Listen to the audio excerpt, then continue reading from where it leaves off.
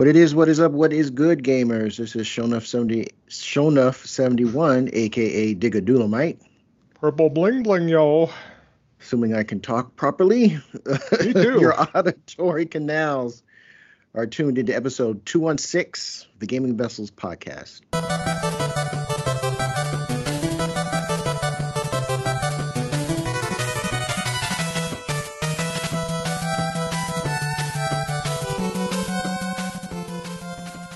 As usual, I'm not in the digital studio alone. Along with me, got my partners in crime. First on deck, we got Dez, aka the Bay Area Terror, aka the High Res Lover, That's me.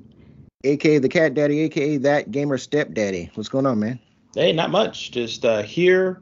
I'm happy. I went to Comic-Con for a quick day. Flew down there Thursday, came back Saturday, spent the whole day there. Had a lot of fun. I got to go to a really nice a Bandai Namco Dragon Ball superhero, Dragon Ball Z superhero thing they were doing. And when I guess they're really pushing a lot of new Dragon Ball stuff this coming year. So they had a big outdoor, open to the public kind of display area, and it was funny, they had 7 different stations that you could go to look at various different minifigures, big figures. They had photo opportunities. They had these two giant inflatable. One was the main villain from Dragon Ball Superhero, the movie, the Cell looking thing, and then they had Cell Max, yeah, Cell Max. And then they had, I think it was Gohan, who was the one that was fighting. Yeah, Beast Gohan. Was he in his white hair? I think so. So. I have a picture. I sent it to Joe. I should have sent it to both of you, but it was just funny because I was like, oh, damn. And so it was outside. It was humid as hell, but it was a lot of fun just walking around and seeing everything because when you went to each of the 7 exhibits, and it was not a very big area, but when you went to the 7 different exhibits, you get a pin, and you had to go through all different. So they gave you a lanyard, and the lanyard had this big thing that was like a life-size Dragon Ball detector. So it was kind of cool. And then you walked around, and the lanyard said, Dragon Ball Super. It's yellow or orange and white. Double-sided. One was white, one was orange. And you got these pins, and when you went to all 7 of them, you would get a little ribbon that would show that said, you found Shenron, or you collected all the pins or something. And so it was cool. They got a lot of really cool stuff coming out. I think there's a game coming out for it too. I'm not really sure, but it was a lot of fun. Comic-Con in general, because of the actors strike, there wasn't a lot of actors there or anybody there. There wasn't a lot of cosplay either because the Actors Guild basically said, please don't cosplay as anybody. Don't promote anything right now because we're really trying to, hold solidarity. So a lot of people were if they cosplayed as comic book characters or as like anime or video game characters. So there wasn't a lot of hardly anything, and which was actually kind of good. I mean, I think it hurt, Comic-Con because they really rely on that presence, but it was good because it kind of got back to the core of what it was, and there was a lot of people because they weren't in Hall H.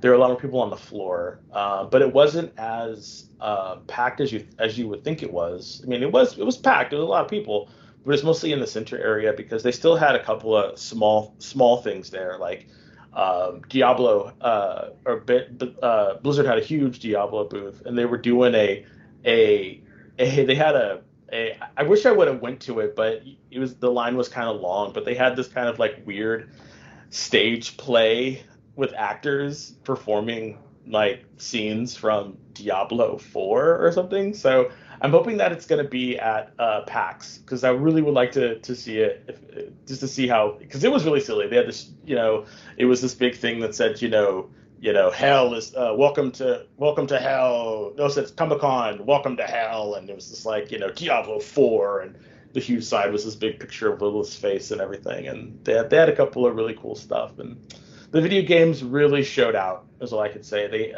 Capcom was there, and they had all kinds of. It was all about Street Fighter Six. They were pimping the hell out of Street Fighter Six. They had this huge DJ, and he's just like, oh, you're over here, you're playing the game, and oh, you like it what you see, you like it what you see, and it's like, okay. So I was like, damn. So, like a club or something, like up in the yeah, club. yeah. And then Mega Ran was performing, in one of the booths, and I was like, okay. And then they had demos for Sandland, and they had the tank from Sandland there, and it's just, I don't know, it's just really kind of fun. I was like, all right. So Comic-Con was fun. I had a really good time, and I was happy that I went. And I think a day trip is all you need, because you can see literally everything in a day. Like, and I went outside because the Dragon Ball Z thing was outside, so I got up pretty early. Got there around 9 o'clock and just started doing a lot of the outside stuff. They had a Peanuts for like Charlie Brown Peanuts type store where you could go in, and Apple TV is doing a Camp Snoopy TV show on Apple TV, and they had a big promotion for that. So that was kind of cool. I got some stuff for Paul, and right next door, Whatnot was the kind of the eBay kind of live eBay store. Whatnot, they were doing Tekken tournaments. I think it was tournament, or they were previewing the new Tekken game. So that was kind of cool, and it was outdoor. All this stuff outdoors is open to everybody. So it was it was really fun. Like I said, it was a one and done kind of situation. Got to see some friends, and I'm happy that I went. But that's how it's been for me. So unfortunately, my playlist is going to be kind of short, but it was a lot of fun. Okay, cool. Yep. Of course, our show is a no-go without Trader Joe, a.k.a. Jabroni Chief. Yeah, that's me. Yeah. Oh, sorry. You might also know him as the Food Max of gaming, who can maximize your gaming dollar. How's it going? Not bad, man. Just trying to kind of relax and stay out of this heat. It's super stinking hot here. I wish I was like at your place, Kev. Wink, wink, nudge, nudge. So I could do an ST plunge off the roof. But nah, I'm good. I am good. So. Yeah, my house is a mess, dude. Otherwise, you could come over, but yeah, it's all good. Mess. Mine too. I should be here cleaning, but no. Maybe I'll do that after we record. Oh wait, I have duties to do after we record. I'll mention it in my playlist. So. Yeah, as well as me too. But all right, folks. What is always our first topic on the docket? It's going to be the playlist.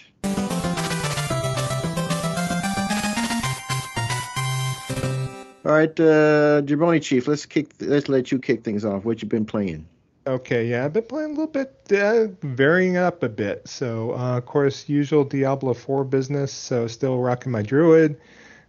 Playing my Barbarian. I've kind of picked up my Barbarian more than my Druid as of late, trying to get through the single player. But the new season came out, and so I was meaning to hop on it immediately once the season dropped. But, as everything, you kind of play what you want to play. So I barely got my season started like last night, and wound up picking up a, what's the character class? Des helped me out. So Rogue, there you go. Brain fart over here. But yeah, enjoying it so far. I will power through the season and then see if I could progress with my other two characters. The thing about it is just like, regardless, I could just decide on which character I want to play in mainline. But after the season's over, I could still keep that particular character and just move them over to my regular games, which would be kind of cool. So I'll probably concentrate on playing my Rogue in the meantime. So now another game I tried to play, and I did play for a little bit. Speaking of Tekken, I got into the Tekken 8 CNT, the network test for the beta for Tekken 8. And I played a little bit. I got a chance to learn a few characters. I played with Jin. I played with another character as well. But I found that I hadn't played Tekken in a minute, and I really needed time to really play the actual single player before jumping in and doing online. Kept getting crushed. So obviously once Tekken 8 is coming out, I will definitely be interested in picking it up. I think it ran great, got good connections, and was able to spar with people. And it's just I wasn't very good. So, and the thing about Tekken for me, I don't know. I always have preferred Virtua Fighter over Tekken in my mind. So, and that got me into a fighting game mood. And so I powered up for the first time in a while. Powered up Virtua Fighter 5 Ultimate Showdown on PS4 on there, and hopped in, and actually most of my Friday night was spent like sparring online and getting my juices flowing, playing more my main, which is Lion, on there. And I'm actually looking. I'm gonna see if there's any Virtua Fighter 5 business on Evo's floor coming up, and see, and at least get to watch some people. And I'm not going to bring my controller or anything with me. I thought about it, who knows, but I enjoy what I played, and that definitely is my fighting game of choice. So got me thinking too. It might be good to fire up Street Fighter 6 and see where I'm at with that bad boy, and to start playing that a little bit too. So because obviously Virtua Fighter is not the exact, like, I'm sitting here waiting sometimes to get matched with players, and it's kind of slim pickings out there. So as far as finding people to spar with on there, so my win-loss record, I'm a little bit under like 500, so I'm like around like 47% win-loss record. So are you doing ranked? I'm doing ranked, yeah. That's the only way to go, and I feel like I'm holding my weight, so sometimes I just feel the lag kind of gets in the mix a bit, because of the fact that there's not a ton of players to select from. I pretty much just put any connection, good, bad, indifferent, when I play. So I haven't had any disconnects or anything. Sometimes I'll be like, in a like 1 to 2 minute, like, kind of wait sparring against the computer until I get a match on there. So it's not too bad. I just know that playing on Friday, Saturday night might be the thing for me versus like firing up on like a Wednesday afternoon or something. Probably finding people online to be able to play with, but it's kind of cool. I fired up the Xbox again for the first time in a bit, and continued to play a lot of Division 1 on there. So I played that like Thursday, Friday, and Saturday. I was like playing that quite a bit. Got up to like level 12 with my character, and say what you will. I mean, having the auto HDR and the whole schematic, as far as I could see where if you want to play a game that has those like Xbox One X benefits when they initially brought out like the upscaled games, Xbox One games on Xbox One X, and obviously they continue with the Series X. I kind of get to see what the OS does to these games, applying auto HDR on my OLED and having the game look nice. It's definitely better than what it looks like running on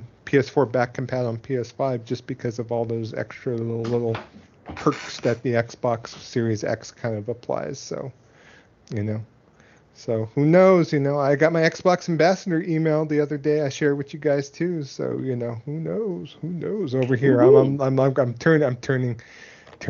changing teams. I'm switching sides. Oh, look at me! Ha ha ha! Yeah, botting it up. Yeah, but like the board came and got you. Hey, I'm on another podcast too where we talk about Xbox quite a bit. So who knows? Who knows? But who knows?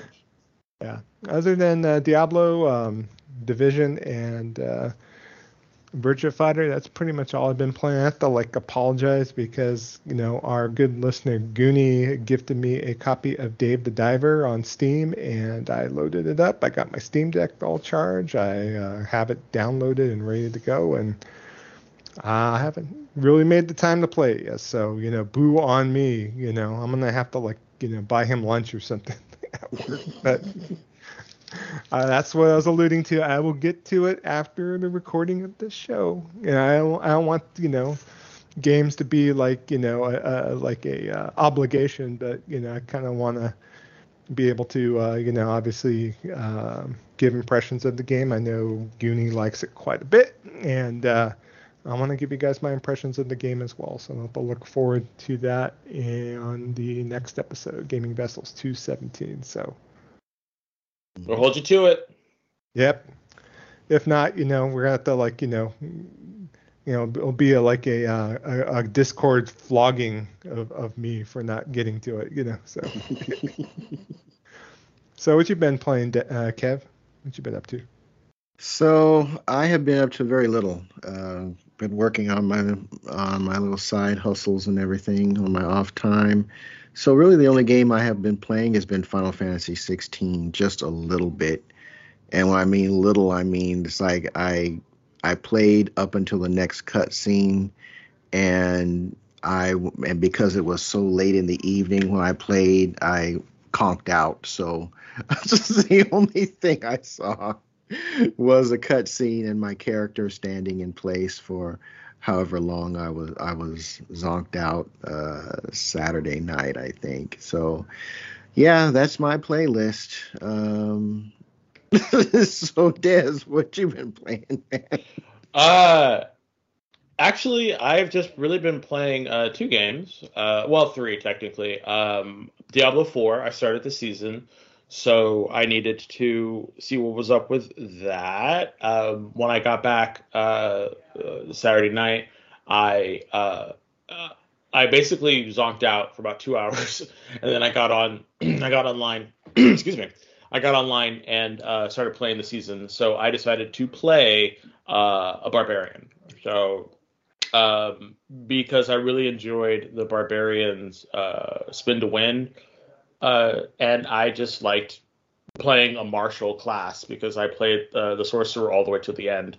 So I wanted to do a barbarian. One thing they didn't tell you is, at least if they did, I didn't recognize it or hear it.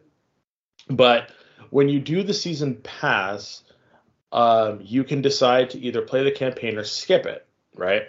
If you beat in the game. So I've already beat the game, but I said, cool, I'll just go through it, not worrying, because I like the story, and I'll just go through the story again to play all those missions and get the XP and all this other stuff. But you're supposed to play all of the side quests, and there's all this extra stuff that you can do to make the season more robust, because they take away all of a whole bunch of your progress from your other characters, because you're literally starting a fresh character. You don't save anything. Nothing is transferred over from your old characters. Like, you are literally starting from scratch. So I was like, except for your transmogs. Sorry, your transmogs stay. And so you have to redo dungeons again, and you have to do this leaderboard. There's like all these different, secondary things that you can do besides the season pass in order to get your stuff taken care of. And so, but the thing that's supposed to be like the big thing is the malignant hearts that you can get to get the new stuff in order to do the new content. You can only do that if you skip the quest. And I skipped the story, and I didn't know that. I thought you could do that as well as the story, and you'd be free to change your world tiers, but you can't. So I was like, well, damn. So now I'm all thinking, do I just run through the story real quick? The story's not that long if you just do it, or do I just start over again and just skip it? So I played it last night. I didn't get too far, but I played it last night, and I'm just like, they're gonna make you do the side quests over again. I don't really want to I didn't do all the side quests, so I'm thinking maybe I'll just skip the main quest and just do the side quest and everything else, because there's still a lot to do without having to do the main quest again. So I'm probably going to start over, which is fine. Again, I only played like 2 hours, so it's fine. So that's probably what I'm going to do. I'm just going to skip the main story because I really don't need to do it again, because you keep your horse as well. So I'm going to probably do that. And then I've also been playing my Switch, so I've been playing Etrian Odyssey, the first one again. Still a fun game. Really, really enjoy it. If you're able to play it, sweet. I got a physical copy from Play Asia. It has English and everything on it. It's really great. Um, and then another game series that I got that I have been wanting to play, but I could not justify the cost for it, was Voice of the Cards. It's like a card game that was done by Square Enix, and it's you basically have a pawn and you move the pawn around, and the whole world is like a card game. It's like a card game, but it tells these really long these really nice stories where you meet all these different people, and it's this kind of like static cards, and you do your abilities and the cards move and stuff. And I really enjoyed it. They had a sale, a pretty good sale. I think it was like $14 for each of them. So I said, okay, it's more than 50% off. I think it's 50% off maybe. So I started playing the first one, Voice of the Cards, the Isle Dragon Roars. So I started playing that as well, and it's a fun little.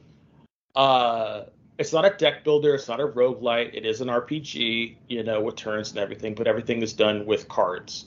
And man, it's a story driven RPG done with cards. And if you know me, I love card games. I love something different, and so I saw this at a discount on my Switch, and so I bought him.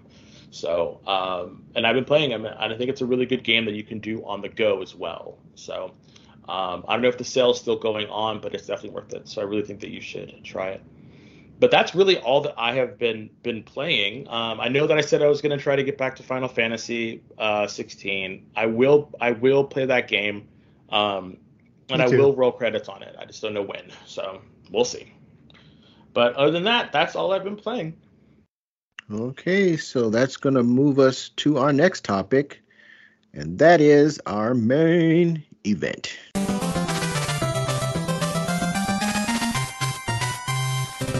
All right, Des, once again, you got the mic, bro.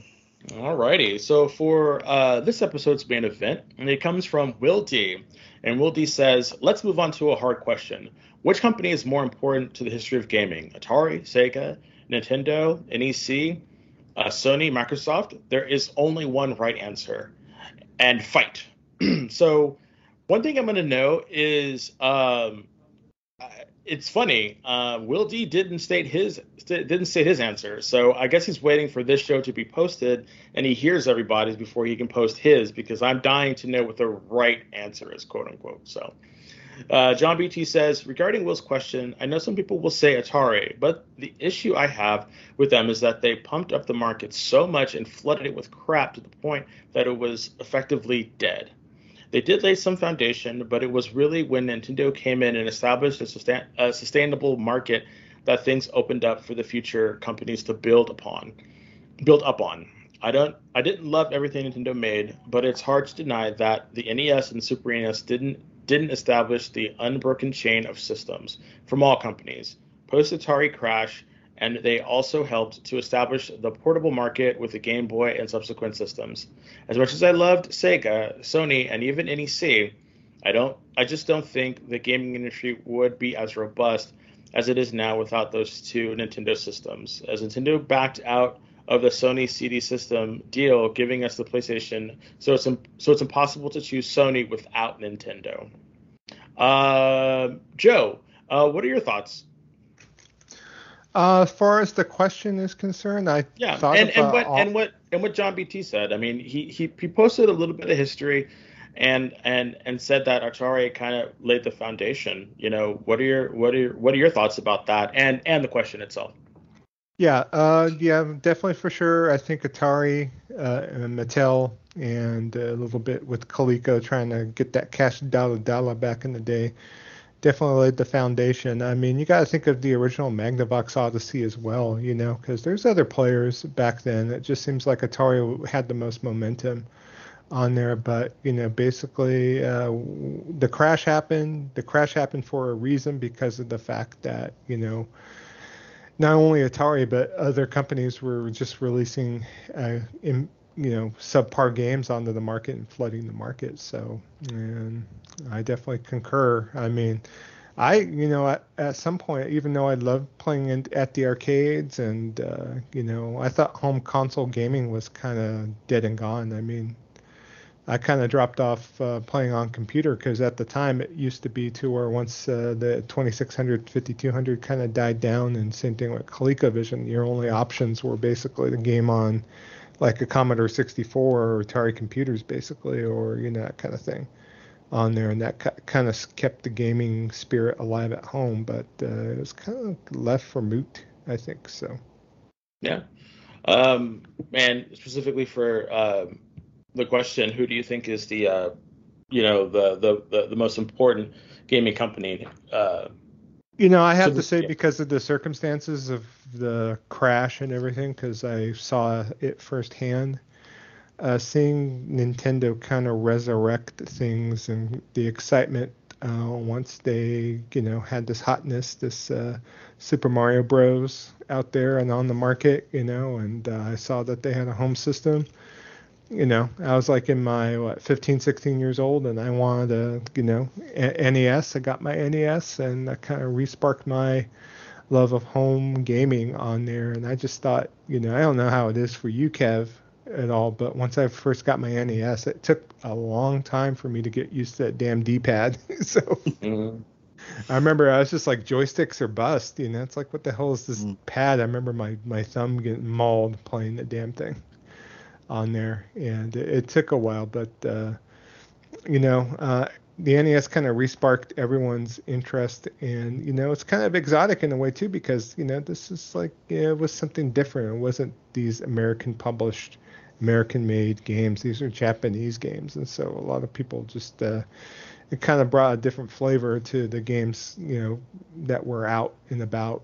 Obviously we had a number of Japanese titles on the market even way back when. I mean, all the great arcade games came from Japan, so it's just like, great to see that Nintendo was able to come through and get the momentum and get it back to where people were looking forward to playing games at home again. So Mhm.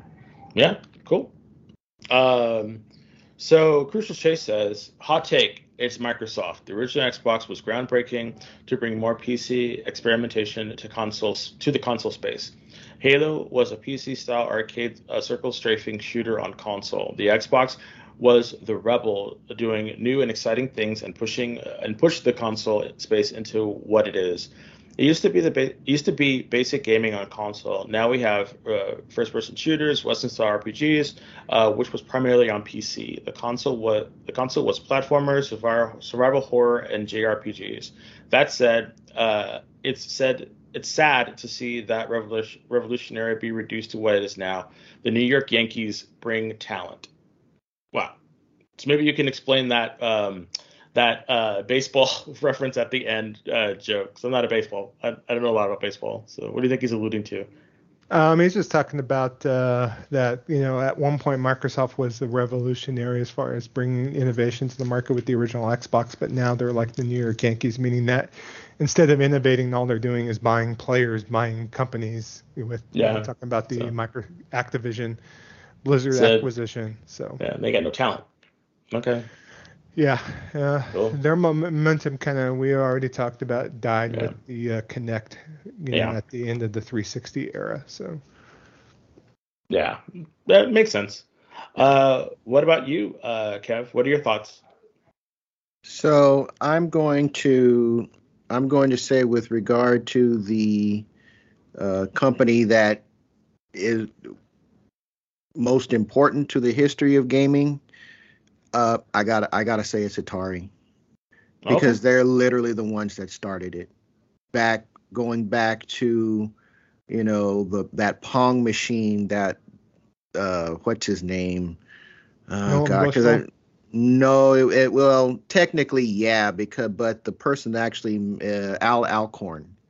And if you have, I would highly recommend folks, if this subject matter is even remotely interesting to you, get Atari 50, because they go really in depth and even have emulations or ROMs of these really early games, including Pong. And just about everything else that Atari did in the arcades, all on that disc with interviews and documentation and all that geek stuff, behind the scenes geek stuff.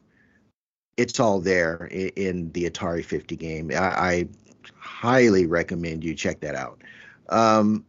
Without Atari, we wouldn't even be talking about games. I mean, I'm sure somebody else might have come along and had the idea to do stuff like that, but Atari was the one that actually started the basically the what turned into the popular arcade scene, and then later, amongst others, the home video game market. Now, I mean, we talked about the Magnavox Odyssey.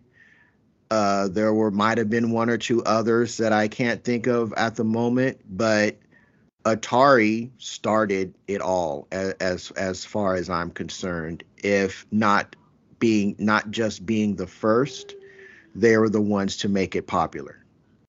And it doesn't matter how many people come before you, if you make something popular, you basically are the first, de facto first. You set the stage for everything else. And that's just kind of sort of how the world works. So I gotta say Atari is the foundation, de facto, most important corporation company with regard to gaming, I would say, in general. As what was the other question that? I said, which one thinks that they're the best? Thinks that they are the most important. I think they all do. I think if it doesn't matter who you would go to, whoever's the active CEO of that company at that point in time is going to say they were, and they would probably be able to make a fairly substantial case. I would say outside of Atari, I would probably have to say Nintendo. And the reason I say Nintendo is just for one reason and one reason only. When the crash happened, and a lot of folks don't remember this, particularly if your first console was a Sega Genesis or a SNES, may not even recall this. But early back in the day, in the 70s and the 80s, video games were considered toys. Yep. And they were considered expensive toys. And Nintendo had to find a marketing strategy and again, basically Nintendo used to make little toys and game cards. That was what they were known for before they got into the gaming industry. And they had to figure out a way to not associate gaming so much as a toy, but as kind of like almost like a hobby. It's something that the entire family could enjoy, but also, young adults and everybody in between. Because back in the day, when you looking for video games, when you went into Sears, Montgomery Ward's, J.C. Penney's, Liberty House, wherever, the games were right next to the toys. Mm-hmm. When you went into Simon Says or when you went into Toys R Us, in fact, in the Toys R Us, as I'm remembering way back in the day, I think when Toys R Us first came here, the video games were like in between the Barbies and the Legos. The aisle that had the Barbies, and then there was an aisle that had Legos and other toys and video games with all the tickets that you had to take up to that funky little booth when you bought them. They were smack dab in the toy section. So Nintendo had to figure out a way to break away from that toy idea that people still had in their minds. And kudos to them for cracking that code and making it happen. Because, gosh, I can remember talking to people as a young adult, even after the NES came out, and they'll ask you, what do you do in your off time, or what do you do? I play video games. Oh, I haven't played video games since I was a kid. And they used to get that look as like, why are you still playing video games? That would be like telling somebody, oh yeah, I play with GI Joes or Barbie, as a 17 or 18-year-old. They give you that same kind of look, because the games were associated with things that children played. Yep. And Nintendo did wonders breaking away from that, breaking that that mindset. So I would say that, yeah, I mean, Microsoft you can give Microsoft credit for their pushing games to online. I think they do deserve credit in that, but they by no means were the first. I mean, Saturn was doing that. Before the Saturn, actually, believe it or not, Intellivision had a modem adapter that was released in very, very, very small quantities, and it allowed you to play MLB, Major League Baseball, and I think one other sports game that I cannot recall. And it was a funky little dial-up modem. They, I think, could be credited as maybe one of the first, if not the first, to bring games online. But I think Microsoft gets the credit and the credit that it's due it for putting it in a format, in a package that made sense to the layman. If you get what I'm saying, that, okay, I have an Xbox, I need a broadband connection, I stick it in the back end of my Xbox, I put on a headset, and all of those things that may have required all these separate little things that you needed to do or understand and get them working in tandem for it to function properly, all that is packaged all in this box. So I don't need to worry about anything else. So I think they do deserve the credit for that. Yeah, I would agree with that 100%. So lastly, we hear from Glovebox, who says, I'd say Nintendo, because in my mind, they changed the gaming landscape for all to follow.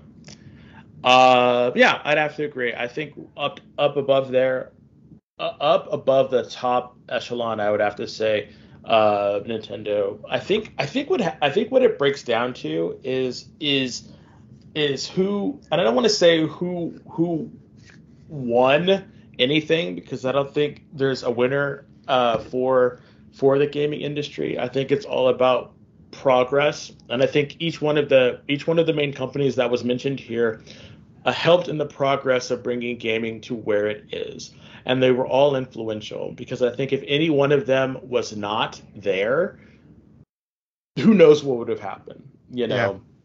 We needed Atari. We needed Atari for their for the big game bust that it provided, and its mass craziness. We needed Nintendo for them to switch gears from a card company into a software and gaming console manufacturer. We needed PlayStation to go into the disc market. We needed Microsoft. In order to really push the boundaries of what could be, how good a game could look at homes. So we needed all of them to come in, and we also needed the failures as well, like the Jaguar, like the Virtual Boy. We needed these failures in order to say, okay, maybe that's not ready yet, but maybe the market's not ready yet. Let's do something different. To move it into this different area. Like last week, I said that I was really sad that Sega didn't stay, and that was unacceptable. But I understood I still understand Sega's role in the development of the gaming community. So I would say Sega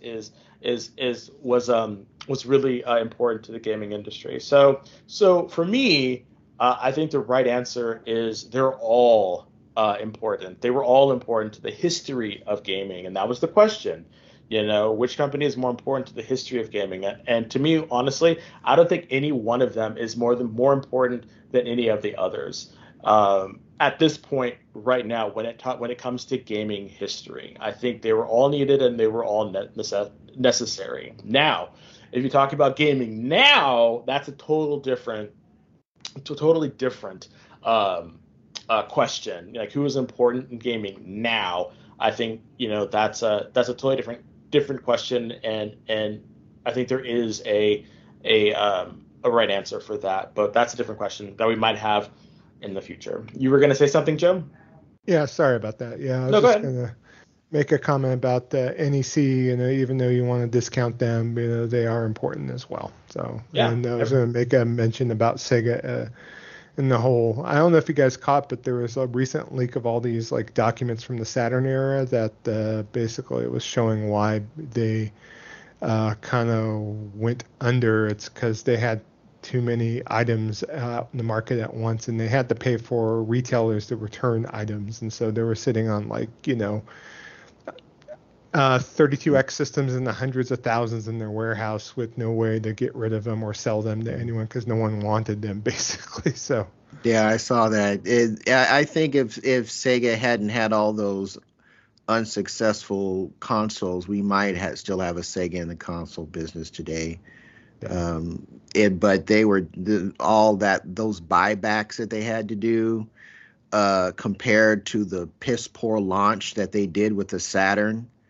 I mean, hey, it's available now. It's like, yeah, and the retailer's like, what? It's just not. It was not good. But I think the critical thing, even with that, I think they would have been able to survive another couple generations if they didn't have all that hardware. There's the Nomad 32X.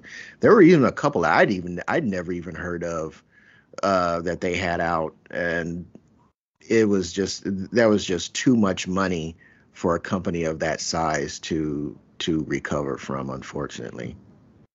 Yeah, I agree. So, but yeah, I think that was a really good question. I definitely think that Will D really hit on a really good question, because I think like Kevin said before, they all think that they're important, and in some instances they're right, some instances they're wrong.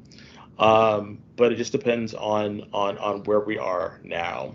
And having said that, let's piggyback on that question I asked earlier. For the next question, which company do you think is the most important to gaming right now? Which company do you believe is the most important right now? Is it Sony, who's putting out hits after hits after hits? Is it Microsoft with its acquisitions? Is it Nintendo with their definitely trying to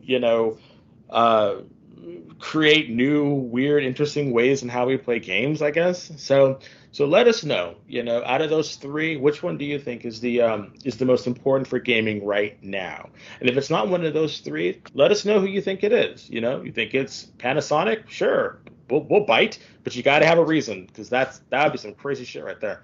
But because I'd be like, what? So yeah, question: which gaming company do you think is the most important to gaming right now in 2023? So, and then we'll answer that question on episode 218. Having said that, what comes next after the main event and the vessel line? It's the Jabroni Gaming News.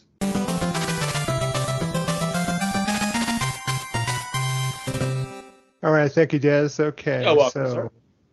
first thing on the docket for this episode, I don't know if you guys saw, but the PlayStation Project Q some images and running video of the handheld were released online. It looks like someplace in China got a hold of this, but it showed running video of the PlayStation Q, Project Q handheld, and basically just like it looked when it was shown during the showcase, PlayStation Showcase. It's basically just a DualSense controller with a 8-inch tablet slabbed right in the middle of it, and it's actually just running Android. So in fact, they showed like some of the OS getting into the system, and obviously we didn't get to see too much on it, but at least shows it running, and it is an actual device. Obviously they announced it, so it does exist on here, but it's just basically an 8-inch Android tablet in the middle of it. So we'll have to see. A lot of people are bagging on it, saying it looked ugly as sin still, and commenting about the gap, with the screen and whatnot, but there's been some rumblings about some updated hardware on the PlayStation end of the fence, so we'll have to see once this thing finally gets announced and whatnot. What's your guys' opinion from seeing the screenshots of it? I probably won't be buying it. No, I probably won't be buying it. But Kev, what are your thoughts? If this thing is not priced at an impulse level, it's going to just rot on the shelves. Mm-hmm. I said that before, and I stand by that. There is no. How do you go from a PSP and a Vita to this streaming thing? I don't see a purpose for it. I really don't. It's literally like you were saying, an Android tablet slapped in the middle of a DualSense. It's not the best looking piece of tech I've ever seen in my life. Not that I really judge electronics by their visual appeal, but it's not the best looking thing. This thing has to be at an impulse price point for it to succeed. Yeah, according to at least the leaks from like the FTC hearing, that Microsoft thinks it's going to retail for $299.99. So that's too much. It's going to die at $300. It's not going to be successful. Yeah, I'm thinking this thing has to be like a $149.99 in my opinion. Yeah. And one thing too, it said that the battery life on it is rumored to be 3 to 4 hours at the most. So that's it. That's all. So you literally have to be an outlet. See, Sony got some. Sony got some. Did a back market deal and got some Android tablets on the cheap and said, okay, let's just put some controllers on the side. We'll sell it, at a loss and see if we can get some money. That's what that. No, this is okay. $129.99. No, ain't nobody gonna buy that for $300. No. Joe might. I mean, there's always going to be some folks that are going to buy it, and kudos to you if this interests you, but I'm talking about mass market success. Nobody is going to buy it at $300. Yeah, nobody is going to do that. There are much better options for a portable gaming system. I.e. the what is that? The Rogue Ally and the Valve's Steam Deck. And if I gotta spend $300, I'm going to be looking at one of those two options for a portable gaming solution. I'm not going to be looking at that. If they're going to price this thing at $300, well, I might as well spend a little extra money and just get something that is truly a portable gaming solution. Assuming that you're not going to go with a Switch outright, It's not a good look. It's not. No, I honestly can't see. Like you said, you can. Yeah, it's just I just don't think that that's gonna be a good. Yeah. I mean, good luck with it, but I'm not gonna buy it. No. I think it's good for the people that want to use remote play, that they want to be able to play off TV in their house, but it's just a very specialized niche use in my opinion. I'm grateful that it is there for people that per se don't want to move their PS5 around from room to room just in case if the living room's occupied with people watching TV or something like that. But I think that's what they're looking for. I think this is for the households that have multiple people and only a small amount of televisions or something, so that way the people can play their games um, remotely, like you're saying, on the couch while the kids are watching, Paw Patrol or something. Dad or mom can sit there and just be like, okay, we're gonna, y'all can do this while Daddy's doing this. Shut up, let me do yeah. this. Go ahead. No, I'm done. I was going to comment the fact that some people on message boards, they were mentioning the fact that they use the Logitech G Cloud to remote play PS5 content, and they love using it to do that. And larger screen and DualSense functionality is perfect for their use case, and it's instant buy for them as long as it's under $300. So other people said I'll spend $200 to Wii U my PS5. I got no problem doing that. So it's a lot of responses then from there. Even the Series S, they have a particular screen that is from a third-party company that kind of fits on the box itself that you could take the Series S portable as well as far as playing it native. And I don't know. I'd have to get used to streaming, and I'm not there yet. I prefer to play off a device if at all possible. If we get up to the point to where streaming is 99% actual true blue, playing on a native device, then yeah. But until then, bleh. So yeah. So I mean, we'll see if I break down and get one. I doubt I'm going to buy one. So yeah, I think it's the only other solution if they really want to hit the market with it. Then maybe they could offer it in a bundle with a PS5. Maybe for, I don't know, $50, $60 more, you can hit them with a bundled console and this. If the goal is to get a larger adoption out, it would, it might go over well for those who are either not part of the PlayStation ecosystem or returning gamers, people getting back into it. People who were unsuccessful getting a PS5 earlier, it may be worth it for them to put this in a package deal with the console.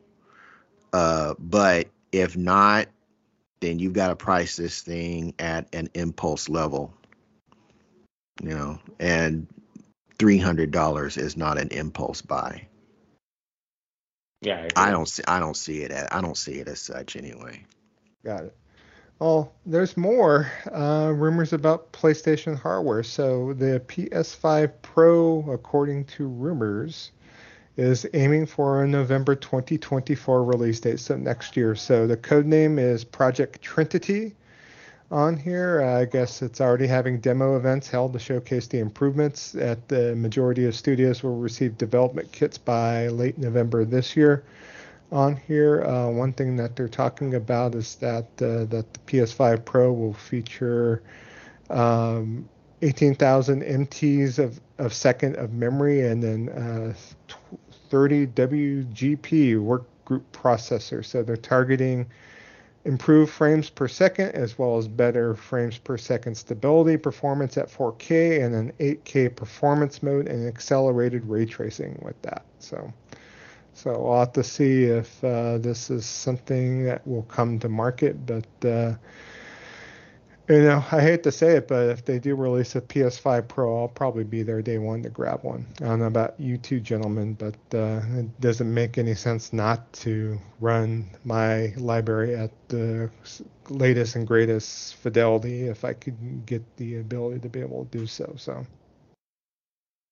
Yeah,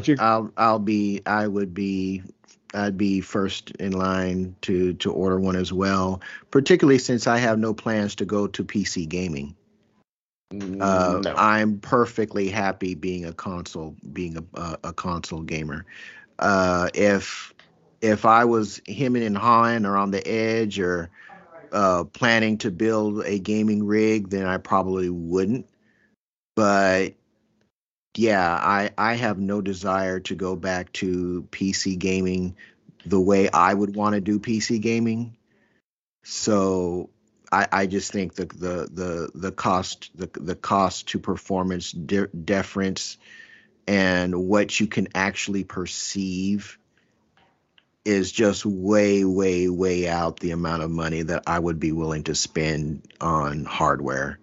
And so I'm more than happy to trade in my current console and get the Pro, and be content, be perfectly happy with that. So yeah, I'll definitely be getting the PS5 Pro, and then whenever the PS6 Pro, I'm just going to move on to that, or PS6 Pro, PS7, whatever it is. I'll be growing right along with it. So. About a Series XX? No. I'm going to have to see some games that I care about. I'm going to have to see. I will hold on to this thing long enough to check out Starfield. I will get a month of Game Pass. I will download Starfield and play it. If I like it, I will buy it and let my if I can find a hard copy. Are they making a hard physical? I think so. Yeah, they are. Starfield? Yeah, Okay. yeah. We'll get the physical copy. The collector's edition doesn't come with the disc for some stupid reason, but the regular edition, it was rumored it was just a code in the box, but it is indeed a physical disc.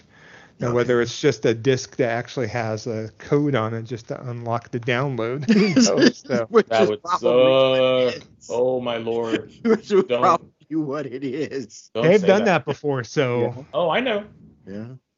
Don't say that, sir. Activision did that with Call of Duty the last time around. So, and then Jedi Fallen, not Fallen Order, but the latest Jedi game from EA, basically. Jedi Survivor.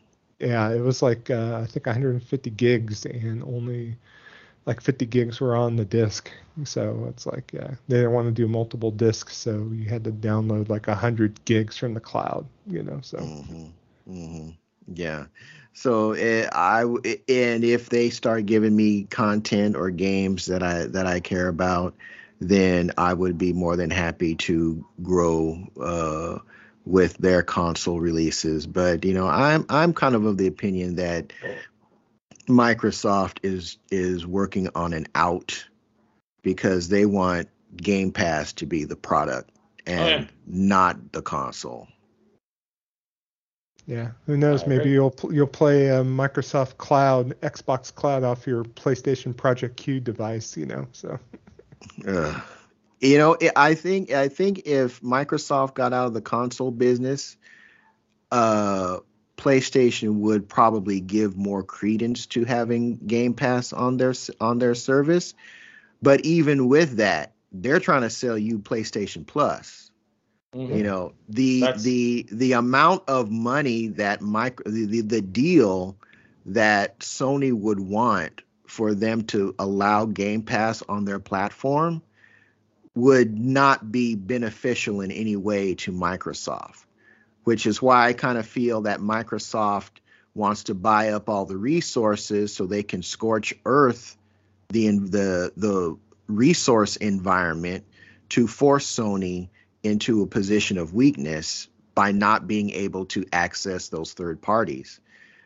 And if once they do that, then they'll get out of the console space and say, hey, you can always have access to all these games here on Game Pass if you let us onto your system, and then you'll see it. Then you'll see it. But Sony has to fall first before it shows up on a PlayStation. Yeah. Are you there day one for a PS5 Pro, Des? Probably. Unfortunately, probably. And then what's your price that you would expect it to be? $599? Maybe $500. Probably $600. It'll be at least the same price as this one. the one that's already out, and then there will be a discounted version of the base model. Yeah. Yeah. That's the current rumor right now, is that the PS5 they're going to release a like a slimmer version or a different version of it, and then have that's the their disc MO. drive be an expansion to be able to buy, which I hope they don't do, but we'll see what's up with that. So That's their MO. So I would expect nothing less from them to do that. Yeah, I don't know if 32xing it it would be the way to go. I mean, I don't know. we'll see. You know, they want those digital sales. You see physical gaming kind of. Retailer, floor space, and I go to Target or Walmart now, and it's a lot of like download cards for this, that, and the other thing. So it's like the footprint physically for these consoles have definitely lessened in this past generation. So yeah. we do have something to look forward to that was announced at Comic-Con, though. And so Sony announced and revealed a Spider-Man 2 PS5 console on here. So it's kind of looking hot with that red and black like Venom Spider-Man motif on there. And they also unveiled a DualSense controller with the same design on there, and just in case if you already own a PS5, you could go get the plates and order the plates from PlayStation Direct on there. So, and of course they showed off the trailer featuring Venom on there. So, and I think that controller and those plates, that PS5 looks kind of hot. I don't know what you guys' opinion of it, so. I mean, it looks good. I will not be buying it.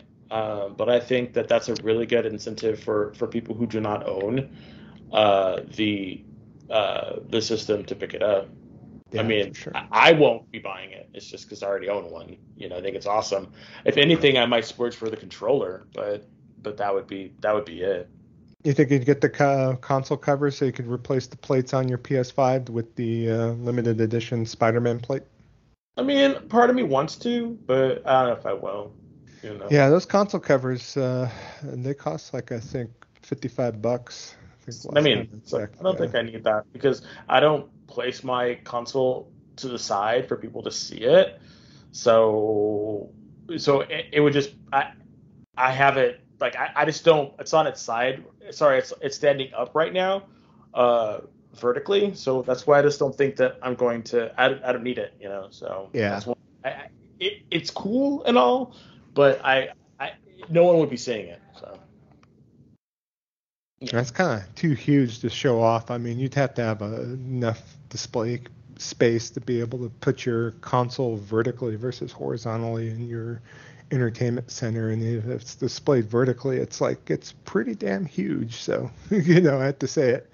Yeah. It's not, not exactly a small boy. It's a big boy. So. Yeah, the thing that I'm wondering, if you've got a Slim dropping this year or at the end of the year, possibly, then which kind of makes me think that a Slim is not going to come this year, because then if it's slimmer, it's not going to be the same form factor for these plates. Yeah. So I'm of the impression that a Slim is probably going to come right around the same time, maybe a few months ahead of a Pro next year. I really don't.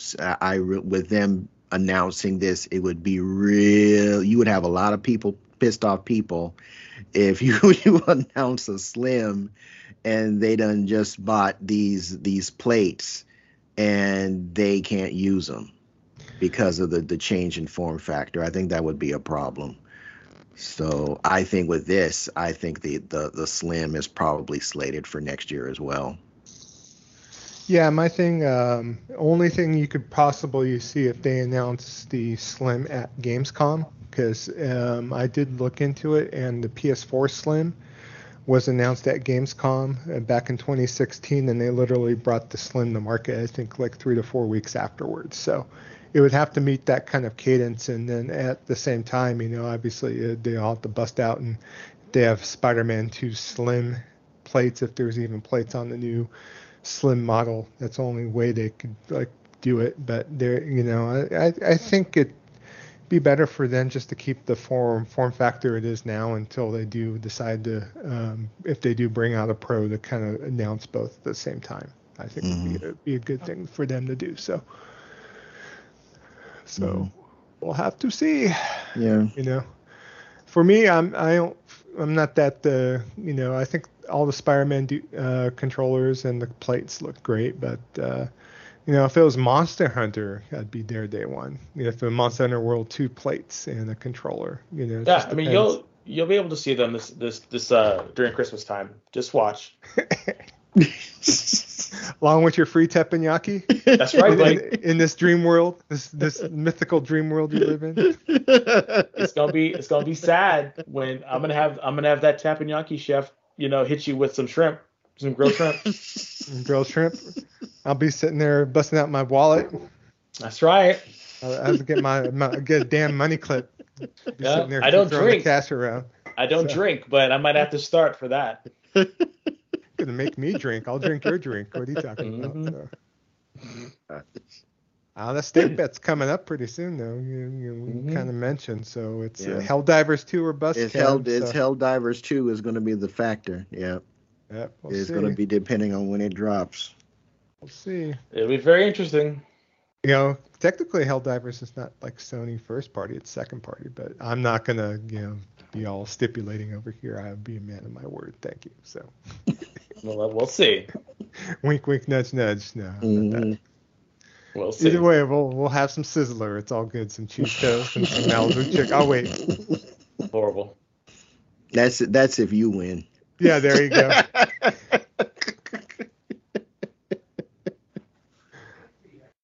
So I have one more news article just to kind of the Tom Thumb steak. Tom Thumb steak, you got it. No, I'll take the cheese toast though. But yeah, there's some news about Wayfinder, and I don't know if you remember that game, but it's from Joe Mad and their particular development team. But they finally Syndicate. You got it. They have a date finally for at least early access. So early access is going to be dropping on August the 15th on here, and they also announced their new playable character Venomous on here. So, but if you do want to play the early access, you will have to pony up that dinero. It's a free-to-play game, but if you want access to the early access, you got to pay. So, PS5, PS4, PC, August 15th. So, and the Founders Pack will include all sorts of doodads with their season pass on their in-game housing systems or reward tower and much, much more on here. I know I'm excited for this game, but I don't know about paying for it to play it early. What's your take, Des? Well, that's how they make their development money, and that's just one of the things that has slowly crept in to that. I mean, that's what early access is. Early access is they give you a little taste. That way they can help them funding. So it's a new form of beta testing, if you ask me, and I think you should only do it if you really, really trust and are really excited for the product that you're seeing. Because the thing about it is, like, you're paying for an incomplete game just to be able to play it early and to test it. But on the caveat, you're helping them secure funding to keep working on the game. So that's literally what early access is nowadays, especially for these smaller, indie developers. And if people want to get people want to get this money to do this, and because it's going to be an online free to play game, they need all the money they can get in order to put out something of quality. So it's an interesting slope that people can decide to go down if they want. Personally, for me, I don't know if I'm going to do it or not. I've been a huge fan of Joe Mad for a very long time, and I've bought every game that he's done. So for me, and I'm gonna play it. For me, this is one of the ones that I probably will do. Um, and that is to support the artist and the creator, and this is his company, that this is what he's doing. So for me, I probably will, but I am very reluctant to early access anything. Now, if this was PC only, then no, I would not be backing it. No, I mean, I'd probably put some money if they did like a Kickstarter or something. I'd probably put some money like that just to throw some money on it and hope that it comes to consoles. But because it's a console as well, that's why I'll do it. That's why sometimes I don't back it, because I'm not a PC player, But if it's coming to console, I probably will throw in a couple of bucks for it, play it early, and be a part of it, because part of me is kind of excited for it. Again, I'm a fan, so. Yeah, if you do get the Founders Pack, you get early access to both Gloombreak Founders Season 1 and 2, and you get access to an apartment where you could keep your own little housing area so you could display your items and whatnot. So. Well, that's awesome. Give me some housing. There you go. It's not cheap nowadays, so, Yay, virtual housing.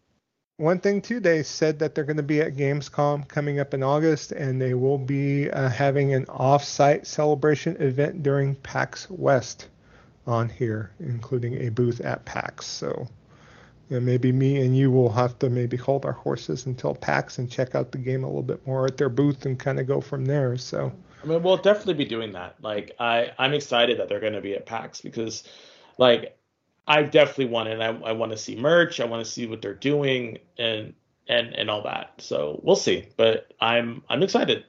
They'll be at New York Comic Con as well. I don't know if you're going to that or not, Des. I am. So that's awesome too. I didn't realize they're going to be at New York City Comic Con. That's great. Yeah. Yeah.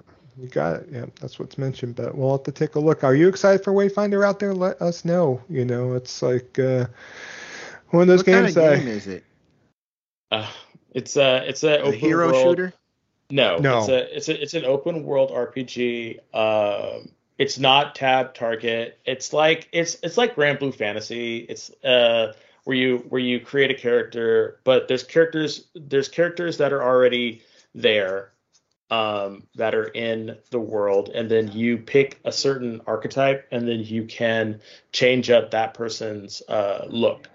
But though there's a guy named for example, there's a guy named Joe, right? This is an example. There's a guy named Joe, and he's a tank. You get to pick Joe, and everyone who likes tanks will pick Joe, the character, and then you can modify Joe, the character, so that Joe character doesn't look like anyone else's Joe character, with cosmetics or whatnot. But that's how it is. So, it's like you have character classes, yeah. Yeah. So. But that's the thing. There's no real character classes, because that one character is that class. So the tank is Joe, the healer is Mark, so and so. But you just get cosmetics that change your Joe to look different than someone else's Joe. And that's how they did it with the characters. And you get weapons and stuff that change up your play style, within that character's kit. But yeah, it looks like Darkstalkers, but it's Darksiders, you mean? Darkstalkers, thank you. What did I say? Darkstalkers.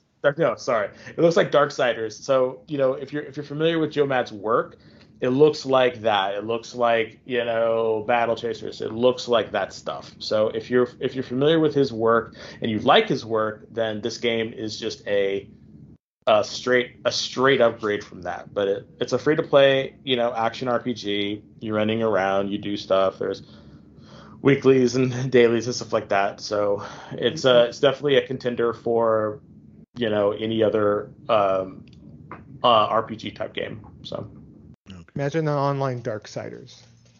Yeah, pretty much. That's pretty much. If you like Darksiders, Kev, you might want to take a look. It's in the same art style too. So yeah, might be an online game for you, at least. Better than playing. And it's an action RPG. Yeah. You said better than playing Diablo?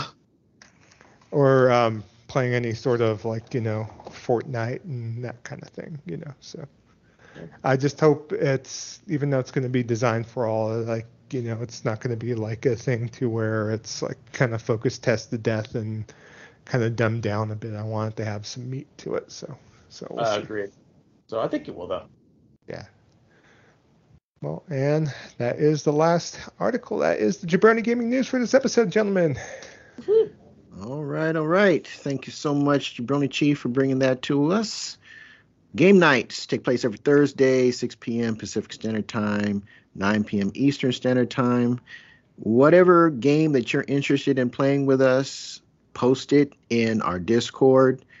And if we don't have it, we'll get it. And Thursday nights is the day that we set aside for those who've listened to the show or part of our community for us to get together and play some games together and interact with those who are digging what we're doing here. So any game that you have for the major platforms.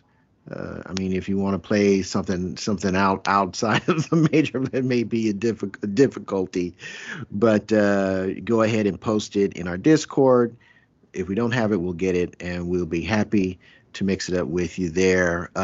Speaking of our Discord, you might be asking, how do you join it? Well, you head on over to our Twitter page at Gaming Vessels, GAMINGVESSELS, if I can speak correctly, and hit the link there.